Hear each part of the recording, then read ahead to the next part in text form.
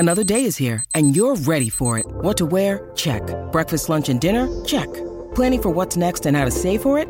That's where Bank of America can help. For your financial to-dos, Bank of America has experts ready to help get you closer to your goals.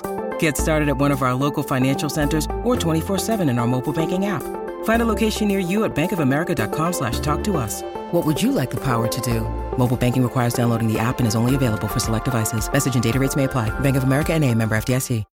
When you need mealtime inspiration, it's worth shopping Kroger, where you'll find over 30,000 mouth-watering choices that excite your inner foodie. And no matter what tasty choice you make, you'll enjoy our everyday low prices, plus extra ways to save, like digital coupons worth over $600 each week. You can also save up to $1 off per gallon at the pump with fuel points. More savings and more inspiring flavors make shopping Kroger worth it every time. Kroger, fresh for everyone. Fuel restrictions apply. It's time for today's Lucky Land horoscope with Victoria Cash. Life's gotten mundane, so shake up the daily routine and be adventurous with a trip to Lucky Land. You know what they say, your chance to win starts with a spin. So go to LuckyLandSlots.com to play over 100 social casino-style games for free for your chance to redeem some serious prizes. Get lucky today at LuckyLandSlots.com. Available to players in the U.S., excluding Washington and Michigan. No purchase necessary. VGW Group. Void where prohibited by law. 18+. Terms and conditions apply. From the Fifth Quarter Studios in Madison, Wisconsin, you're listening to Coach Unplugged. And now, your host, Steve Collins.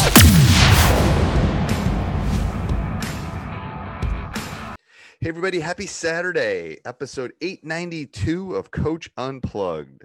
Today, we're going to talk about footwork and kind of getting condensed and with kind of one of the gurus of footwork. I think you'll enjoy this. It's a little bit longer podcast, but I think you'll really like it. It is a rewind one, but I just wanted to definitely throw it up there so that you could hear it. And then also, I want you to go over and check out our two sponsors. I'll get it out. Having a brain fart there. Go over and check out Dr. Dish, the #1 shooting machine on the market, used by some of the top collegiate high school programs, professional programs in the world. Go over and check them out. Mention Coach Unplugged or High School Hoops. They'll give you $350 off. Also, go over and check out teachhoops.com for coaches who want to get better. If you want to win more games in less time from someone that's done it, you want to learn from your Yoda. I mean, I've done this for 30 years, won national tournaments, won numerous state titles, professional people. I've done it. Let me, all the times I ran into a wall, help you so you don't have to do it. Come over and join us at teachhoops.com, and let's head off to the podcast. All right, welcome to Coach Unplugged. It is a bright, sunny Saturday morning in Wisconsin, which with no snow on the ground, so we're always excited about that in the spring. And I'm very excited to have Coach Singer on. We were going to do this last week, and Coach had a cold, and he's got a newborn, I believe, or a small one at home, which I remember those days. You can see the pictures behind me that they've grown up very quickly. So I'm going to have Coach Singer introduce himself and talk about his basketball journey, which is very unique. Your journey is a little unique from a lot of the coaches and stuff I've done. So why don't you go and introduce yourself to our audience and just kind of explain your basketball journey first. Well, thank you, Steve. And yes, I'm a little sleep deprived, and I'm sure you remember how that is. We have twin 3-year-olds and a newborn. So oh my God, it is. I mean, the caffeine. I'll hold up my coffee mug. This is what gets you through it. It's like my name is Ido Singer. I'm originally from Israel, and that's where I was born and raised. Playing basketball from a very young age, but had the opportunity to step up my game and play professionally at a young age. I started at 17 and played for about 7 years over there until I was about 23. 6-7 years. And then so are you an Israeli citizen? I am. Yeah, I am still. And did you have to do your military duty? Yes, I definitely did. I spent 3 years in the Air Force. Okay. And that kind of that stunted my growth a little bit with basketball. It added an injury to my resume that I you never know what's going to happen on the court, but that definitely added an injury there that shortened my career pretty significantly. Right. So There's pluses and minuses to that. I've always gone back and forth. We've talked about this in my stats. I mean, there's something to be said for doing that for your country. You know, there's a growth there for a lot of people. For you, it didn't work out that way, but I think there can be. Yeah. You know, it's funny because I've had someone tell me that, and it stuck with me to this day. They said about the military, or you know, wherever you serve, they said that it puts you at a pivotal point of your life. It puts you in front of such a diverse group of people that you would never get a chance to be exposed to. Yes. It makes you better. It might not seem like that at the moment, but it really makes you better. And it helps me in so many facets of what I do. Just be able to relate to different people, because my background is not everybody's background. But as a coach, you know, you have to connect with them at some level, and it does help me connect with them at some level. I love that too. I love that diversity part of it too. It's like, yes. I mean, the school I teach in is a very diverse community, and there's suburbs outside that are not as diverse. And I keep telling my wife and all the people that will listen to me, it's like that's what it's about. It's about learning, because until you've walked in someone else's shoes, you know, it's hard. It's hard to know. You can read and do all that, but until you interact, it's hard. Yeah. All right. So you were playing basketball at 17, which is crazy. It's like the balls playing in Lithuania, you know? It was crazy. That year was insane because I played for, you know, like you have the clubs over there. It's not the same system as here. Yeah. So you have a youth club, and then you have their professional team.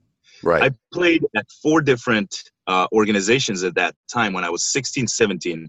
I played for my club team. I played for their professional team. I played for the 16 and under national team.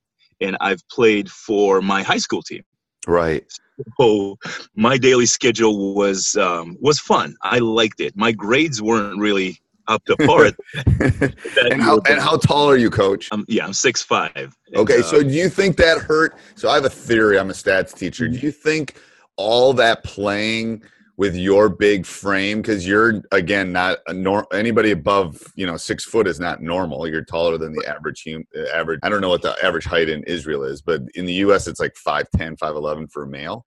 So you think that pounding and all that affected your body? You know, I don't know, but I will say 2 things. One, my biggest growth spurt was between the ages of I believe 14 and 17. Okay. I shot up a bunch of inches. I was not a tall kid.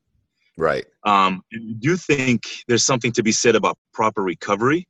Yeah, and the muscle, you're like a gazelle being born. You're growing so fast that your athleticism and muscle has not caught up with your growth. And the reason I asked the question is a lot of the big guys that I've had, not the guard, the bigger kids, the more games, it seems like their bodies break down. But all right, so I got us totally. This is like my adult ADHD. I get us off task. Oh, that's great. But let's go back. So you played in Israel. Then what happened after that? Then like you said, it something didn't click with me physically and on the court. And at a young age, I had to hang it up. I was kind of a tweener. I was a 6'5" post. Yeah, playing in the league of 6'10", 6'11". Yep. The money wasn't there. I wasn't being sought after the way I wanted to be, and it didn't feel good. The game kind of stopped feeling great for me. Yep. So I took a big hiatus. I moved to the States. I moved to San Diego and went to school there for a couple years. Later on, moved to New York. Good move on San Diego. Great city. Great weather too. Oh, I love that. I'm still trying to convince my wife it's a place to be. So maybe you can help me with that at some point. So moved to New York, stayed there for a few years, 8 years actually, and didn't do anything basketball-wise. But the last 3 years of my New York time, I got the bug again. So I wanted to start at the lowest levels. I did coach a little bit in Israel. I did youth and I did some scouting for a professional team. But that was, long in the past. So I wanted to coach at the middle school level and at the high school level, JV. I wanted to go grassroots a little bit and hone my craft, really get back into it, which is what I did over the school and JV, boys and girls, together at the same time for 3 years. And moved from there, my wife and I moved to Massachusetts. I started getting into AAU and Division III as an assistant in Massachusetts at the same time. Okay. And I think that's where the journey gets a little silly because I start I start jumping around. I wanted to get exposed to different coaches and different methods and really grow my coaching. So from Division III, I moved to Division I as a DOBO, as a director of ops, Right. in UMass Lowell. Then after that, my twins were born. I took a long 9-month break, which I would not change for anything. I wouldn't trade it for anything. It allowed me to stay at home with my wife, help out, and see my girls grow for the first 9 months, which was just, if anybody gets a chance to do that. No, I know. I mean, I'm a teacher, so I got to spend a lot of time with my kids when they were little. And you can't put a value on that because, like I said, they grow. You will be, in 10 years, if we talk again, you'd be surprised how fast they grow. No, man, I want to stop it. I know. I do too. Oh my God. The best is when they run home, when you come home from work and they run up like you're like, it's Christmas morning. My 16-year-old doesn't do that anymore.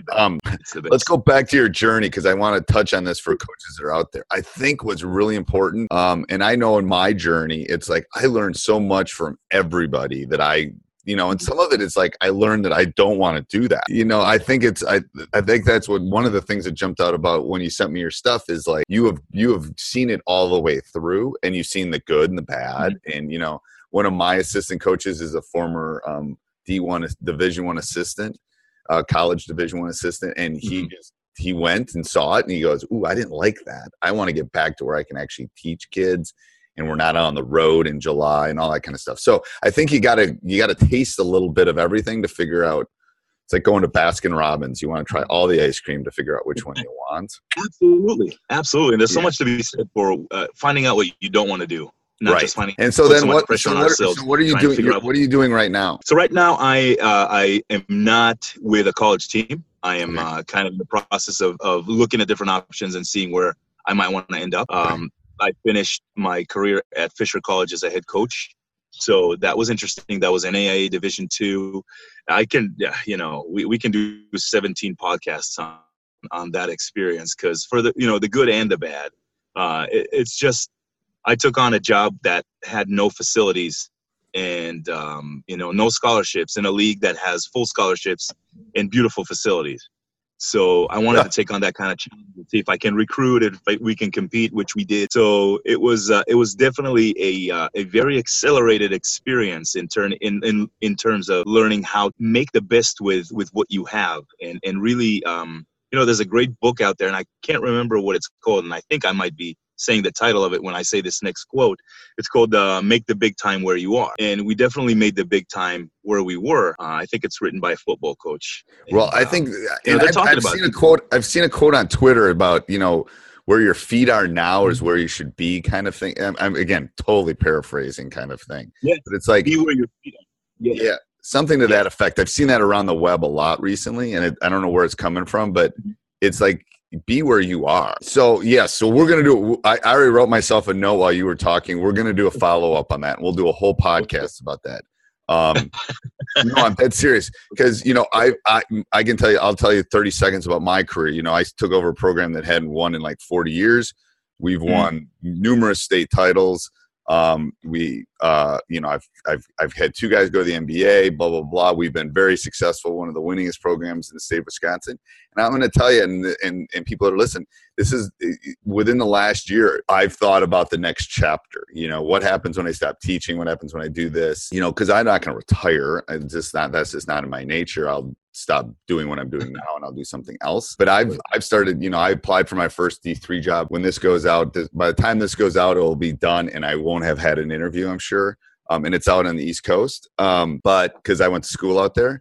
But it's just me starting the process of, okay, if a door opens, maybe I'll have to walk through it. You never know. All that kind of stuff is just, you got to play it by ear, really. Yeah, you're right. My grandma had a great quote. My mom used to make fun of her for playing the lottery every day for her life, for her entire life. And my grandma looked at her after my mom told her that it's 1 in a million, 1 in a billion, whatever the number is. And my grandma said, if you want luck to come in, the first thing you have to do is open a door. Right. So if you want an opportunity to come in, you gotta put your name out there and do all that stuff. So yeah, you never know. You might get a phone call. Yeah. I'm telling my kids, "Oh, pack the bags," and they're like, "What?" And I was like, "Don't. You're okay. Trust me. You're okay." So what are you doing right now? Now you're running what are you doing right now? Let's talk about what you're doing now, and then we'll get into some basketball. Sure. So right now, what I'm doing is mostly changing diapers and burping babies. But when I'm not doing that, you try and help out as much as possible, and I do try and do that. And being the only provider, I still have to kind of figure out and position myself to provide for my family. But at the same time, like we said, it's a magical time. I do have the opportunity to be home with my kids and my wife and help out, so I do that a lot. I also spend a lot of time doing instructional videos on footwork, which is a huge passion of mine and something I believe is so undertaught. And even when it is taught, I think there's so much that is added to it that shouldn't be. Yeah, it could be a lot more concise and focused. So I do a lot of that, and I try and educate and share my experience and hopefully entertain a little bit. If you've seen a couple of my videos, I get a little silly there sometimes. So I do that. I do a series on footwork in the NBA and how NBA players use the most basic footwork there is. And there's that misconception that they're, elite freak athletes, which they are, but they don't do anything that middle school players don't do.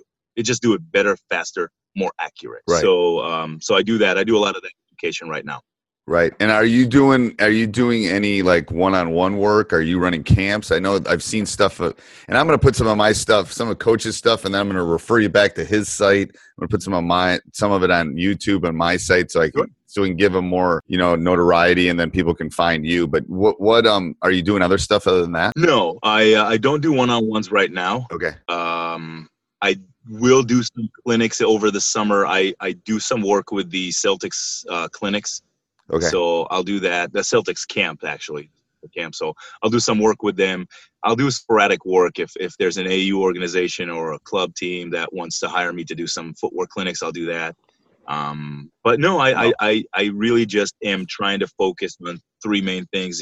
Family, next step, and footwork education. Right. And are you applying for jobs, or are you just kind of sitting back and kind of seeing where the world kind of falls at this point? I am not a big shot. I am not a big name. I still have to apply for a lot of jobs.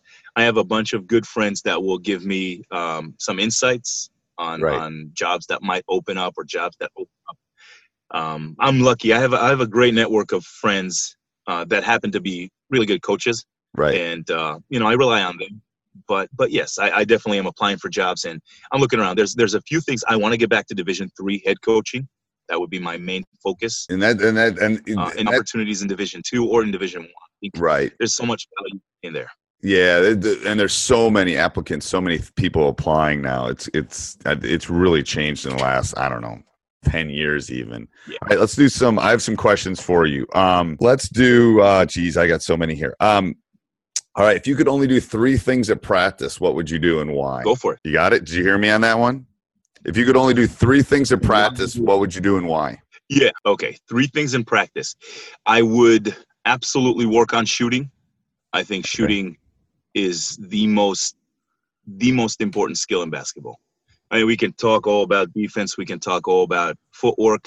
I think footwork is a big part of shooting.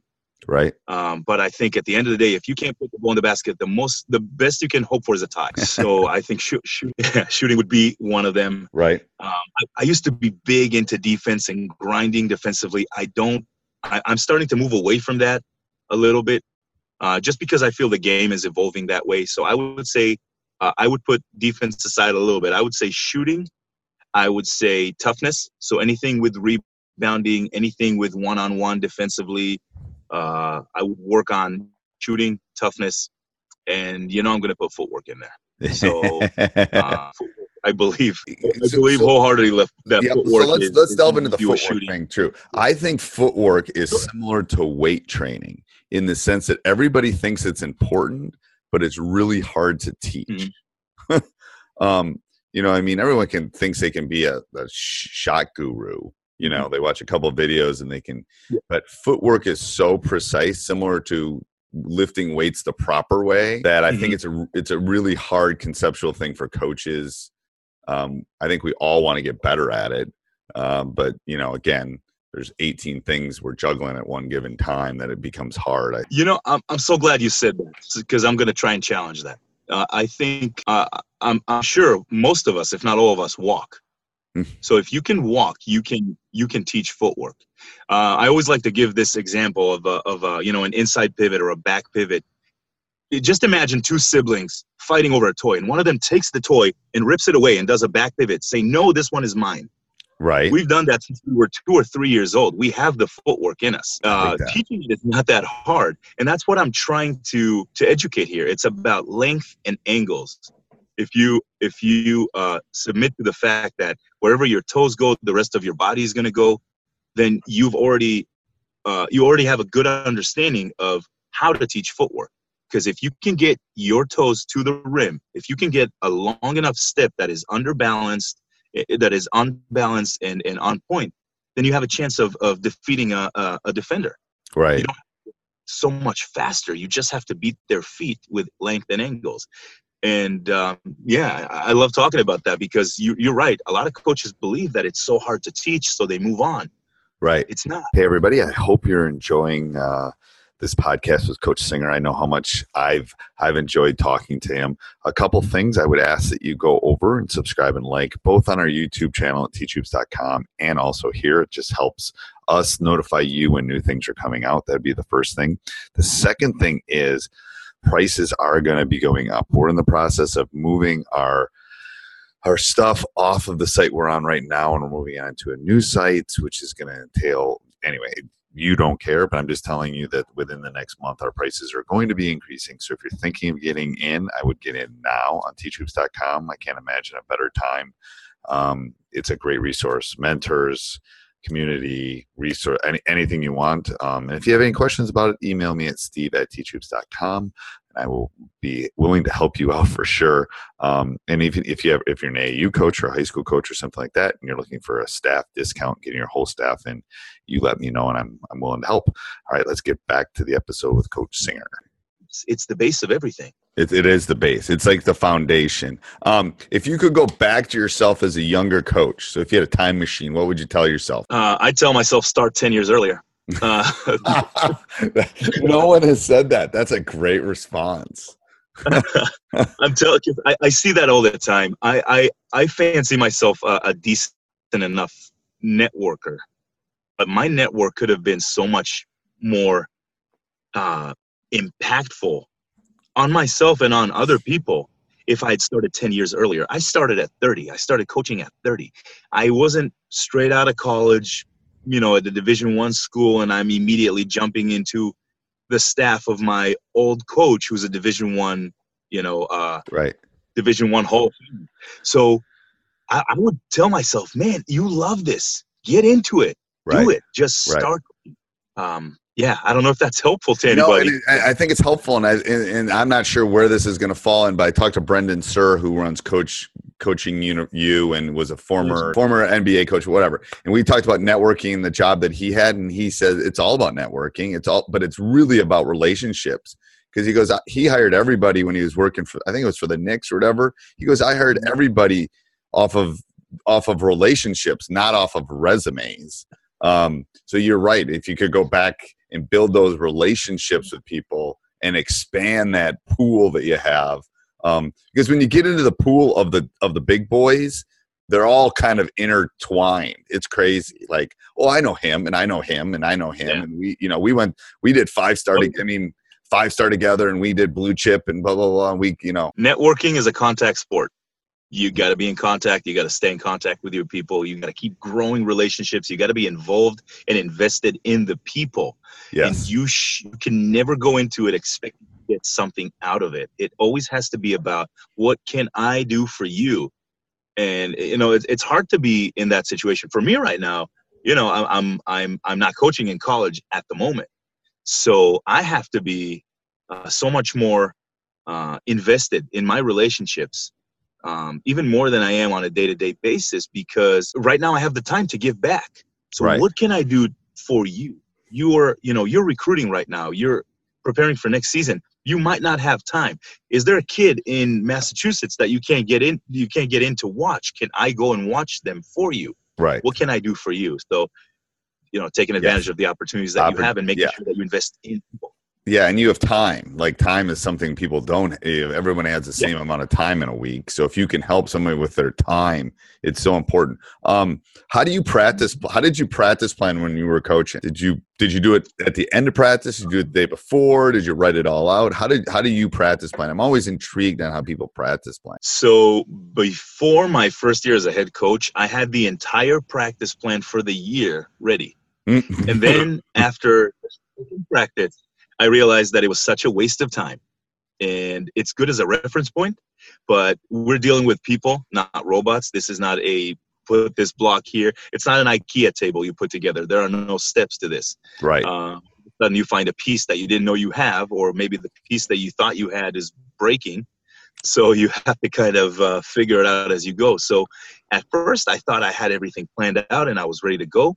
But as the season developed, I realized that I could only have a guideline to what I want to have. So I would have a monthly goals. This is where I would like to be offensively, defensively. These are the components I would like to put in by this time. And then depending on that, if we have that, I would like to move on in the next month and get these 1, 2, 3 things offensively, 1, 2, 3 things defensively. And then as the season goes on, the list gets smaller and smaller because the list, there's lists to add. Right. But yes, I would have a practice plan the morning of. I would sit there. I would put all the most important things in front of me. I put that aside. I put that in my brain. I let my brain go into auto mode, and I do some menial stuff, things that I don't have to think about. And that's how I would get my best ideas. Right. Just like Einstein at the patent. I know. It's crazy. It's crazy. I get my best ideas walking the dog and taking the shower. It's like when I'm not really doing anything. It's like your brain just kind of relaxes, and it's like, exactly. That's a good idea. So I love that. I mean, I think we all were in that boat at one point where we want to really mapped out. I have like a spreadsheet that I use that kind of basically says, okay, this week I should be doing this week, and then it can kind of, because it's no different than teaching. Coaching is teaching, and I can map out maybe 3 or 4 days ahead, but I don't know where I'm going to have to pivot or where I'm going to they didn't get that. I got to, that's where it's like, you can go in with the best intentions, but more than a couple days. And tryouts are a little, for the coaches that are listening and that actually run teams and have tryouts and cuts, you can do the tryout schedule those couple days. You can definitely plan those out. But more than that, I wouldn't go a day or two. I agree. You can, and you have to evaluate at the end of practice what worked, what didn't work, what do we need to sharpen tomorrow. I would have a pen with me, and I'd have my assistants run specific drills that I needed to watch and make notes on. We ran Read and React a lot at Fisher. So, all those diagnostic tests, and I've had Rick on here an hour and 55. I had to cut him off. Like, we could have kept going. Goodness. Oh, it's crazy. Rick, I love Rick. I got on the phone with him. We used to get on the phone at Fisher at the beginning, before the season started, halfway through and at the end, just to talk, Read and React and what worked, what didn't work. Wealth of knowledge, one of the nicest guys.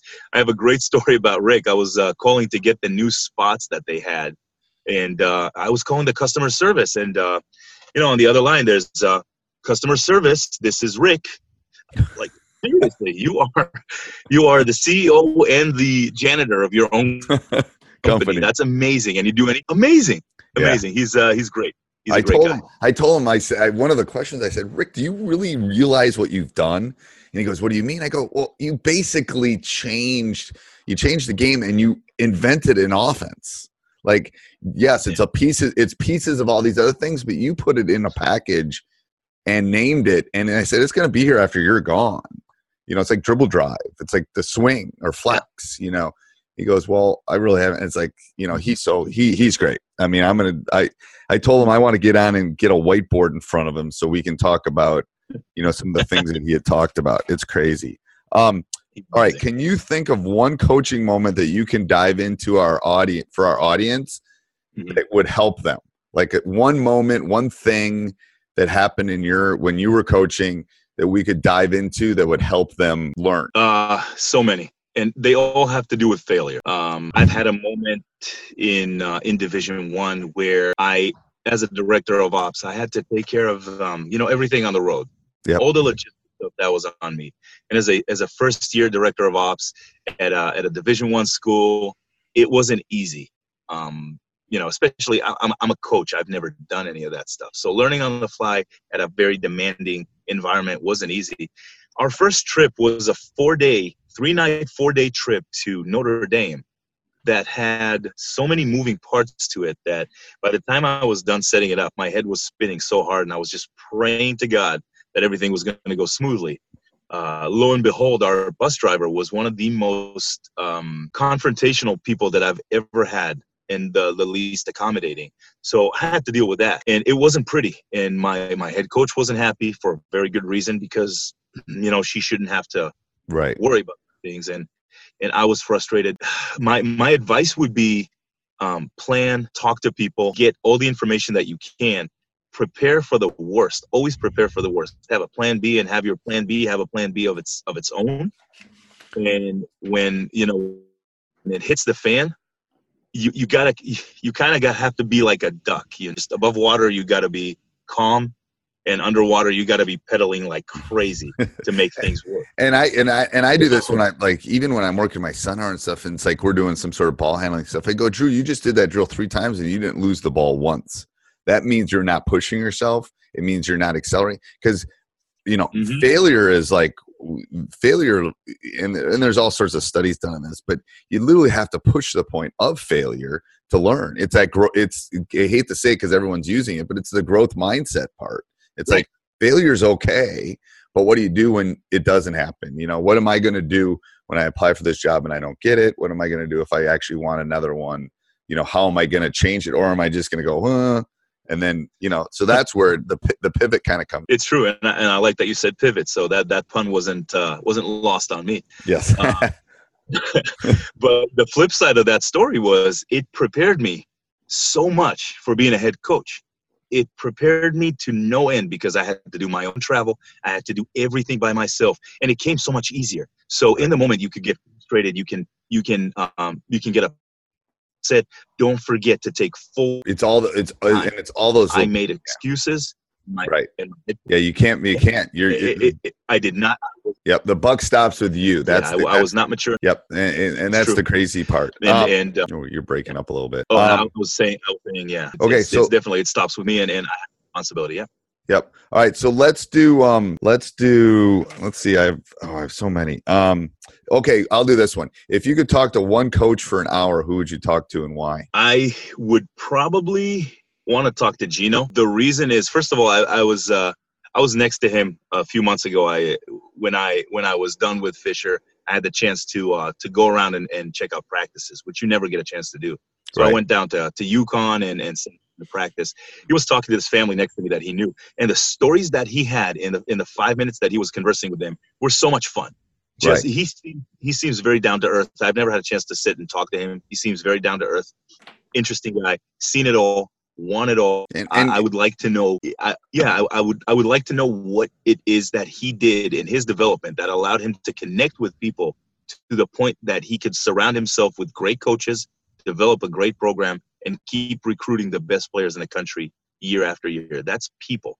That's not so much X's and O's. So that conversation. Yeah, and the thing about Gino, I think what people don't really, okay, so we're going to put this in perspective. He's had, I'm going to put air quotes for people listening, he's had failure the last 2 years. He hasn't won it, which is for UConn is failure. So you wait. They're going to win it again. Right. Because he's that good a coach. He's going to take that quote unquote failure, and they'll be back. They're not going anywhere. Definitely. No, they'll be. Do you have any superstitions? No, I really don't. I really, really don't. I've heard about this coach that wouldn't kiss his wife before he left for a game because they once lost a game. No, if I do that, I wouldn't have a wife. So I try not to delve in. No, I really don't. As a player, I had a couple, but as a coach, no. I'm too invested in what I'm doing. I don't have time for that. Yeah, and I think that, and I tell the players, I said superstitions aren't bad if they don't get in the way, because what they are is they're routines. Routines are good. Mm-hmm. Like you want a routine for pregame, you want a routine. So I said that's okay, but don't think if you lace your right shoe before your left that you're going to lose, kind of thing. It doesn't really matter. So I love this. For the people listening, I always send out like a questionnaire, blah, blah, blah, and tell people and I go, I'm going to do some situational and game questions. And you wrote back, yes, I will follow up 3. So explain your fouling at the end of the game. What's your theory on fouling at the end of the game? Oh, man. So I was at the WBCA conference, and we were watching this game, the semifinals game, the women's semifinals game at the bar. Yep. And, the whole Louisville, the up 3 and all that. We got such an argument, a bunch of coaches. It turned into a fighting match, which was fun because everybody's smiling. Right. But do you foul up 3? Do you not foul up? I kept going back to the fact, people kept telling me, well, you don't foul because you rely on your defense. And what if they make the 2 free throws or make the first one, miss the second one, grab the rebound, put it back, or maybe you foul the put back and then they're back at the free throw line, making 1 and you lose. I said, okay, but what you just named are 4 or 5 different variables that have to happen in succession for your scenario to happen. For me, all I have to do is foul you. You can make 2. I get the ball back. So I have 1 variable. You need 5 for your point to make it through. Number-wise, it is not, overwhelmingly beneficial to foul, but you gain control over the game. They had a few seconds to foul. It was 8 seconds to go. They didn't foul. They allowed for a shot to happen, and it was a pretty wide open shot. Right. You let a couple of seconds come off the clock. You foul. You're down to 5. Make the first one, miss the second one, fine. If you grab the rebound, you grab the rebound. I can substitute, put 2 of my best rebounders down there. I can pack up that rebound. I can tip it. If I can't grab it, 5 seconds will go really quickly.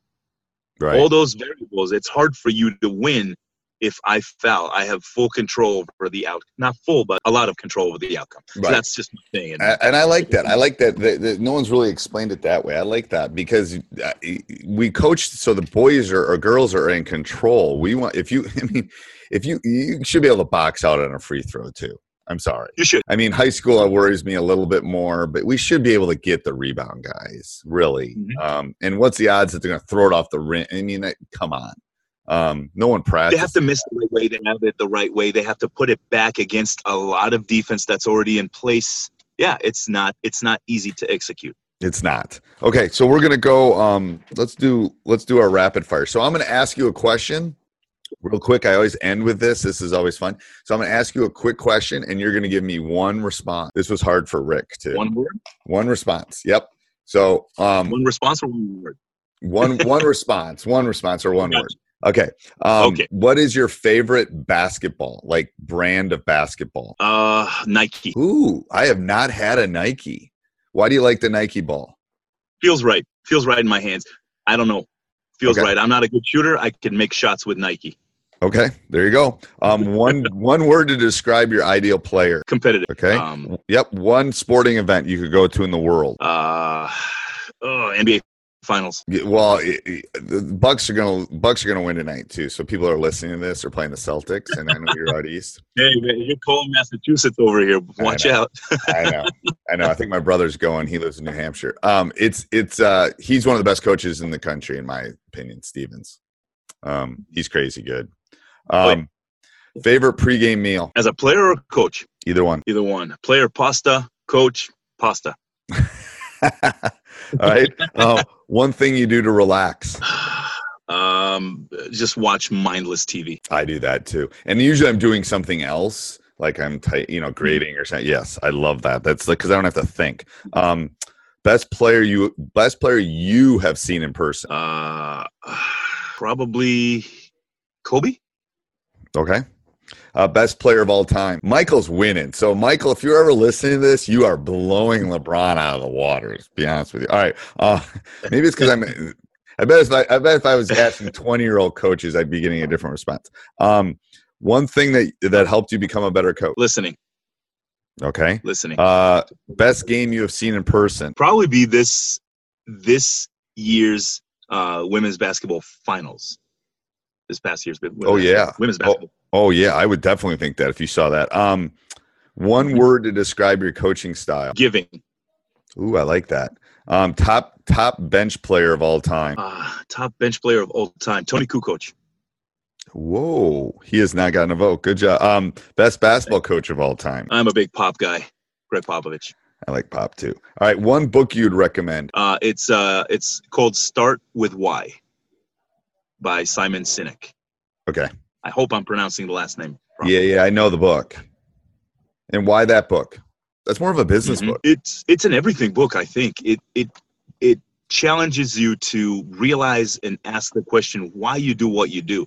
And once you find your why, it's such a powerful driving force for every facet of what it is that you're doing. It helped me figure out recruiting better.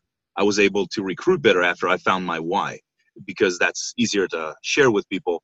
It might feel more personal to them. They might connect with you better. For me, it really helped recruiting, and it just helped me with everything that I'm doing. I love that. All right, one thing you tell a young coach. You say that again, please? One thing you tell a young coach. Invest in people. Invest in people. Network, players, parents, coaches.